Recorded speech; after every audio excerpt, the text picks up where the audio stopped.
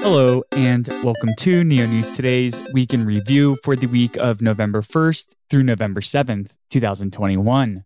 This audio segment is designed to offer a bite-sized overview of the Neo ecosystem's activities this past week by highlighting the Neo platform, its decentralized applications, members of the community, and upcoming events. In Neo ecosystem news, Neo ecosystem representatives spoke at Cointelegraph's conference, Epicenter, which was focused on Web 3.0 and cryptocurrency. Neo co-founder Dahong Fei delivered an opening talk oriented around his perception of Web 3, and NGD Zurich lead Lily Zhao delivered a keynote speech on Neo N3. Additionally, Flamingo Finance lead Odd Jorgen Roland participated in a panel alongside Zhao, where the conversation was focused on regulations and the European continent. NGD Zurich lead Lily Zhao was interviewed by BN Crypto at the Web Summit 2021 conference in Lisbon, Portugal. In the interview, Zhao discussed the Neo N3 migration and how N3 offers more features, scalability, efficiency, and a more developer-friendly environment. Neo Global Development accepted NicoHit into the N3 early adoption program. NicoHit, which was conceptualized in the Neo Frontier Launchpad, aims to bring a crowdfunding model for content creators to the Neo ecosystem. The NicoHit platform is designed to connect content creators with individuals who can offer funding on a per-project basis instead of a subscription model used by other solutions like Patreon. The NicoHit team is also developing a community DAO token called Nicoin. Nicoin will be used to vote on the direction of the platform, such as whether or not to allow creators to change project deadlines. Ghost Market announced the completion of its Avalanche integration, now the fifth network supported by the multi-chain NFT marketplace.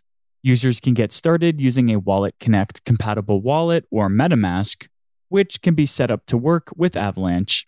A future update will allow users to deploy their own NFT collections and add support for other ERC20 tokens and alternate auction types. Nash co-founder Ethan Fast stepped down from his role as Chief Research Officer to become the CTO at vCreate, a startup focusing on the next generation of T-cell immunotherapies. Moving forward, Fast will continue to consult with Nash in an advisory capacity. The announcement followed the addition of two new leadership roles in September of 2021, when Nash hired Rob Farmer as Chief Operating Officer and Mark Vekemans as Chief Marketing Officer. Under the direction of the new leadership, Nash will expand and promote Earnings and integrate cash accounts and debit cards.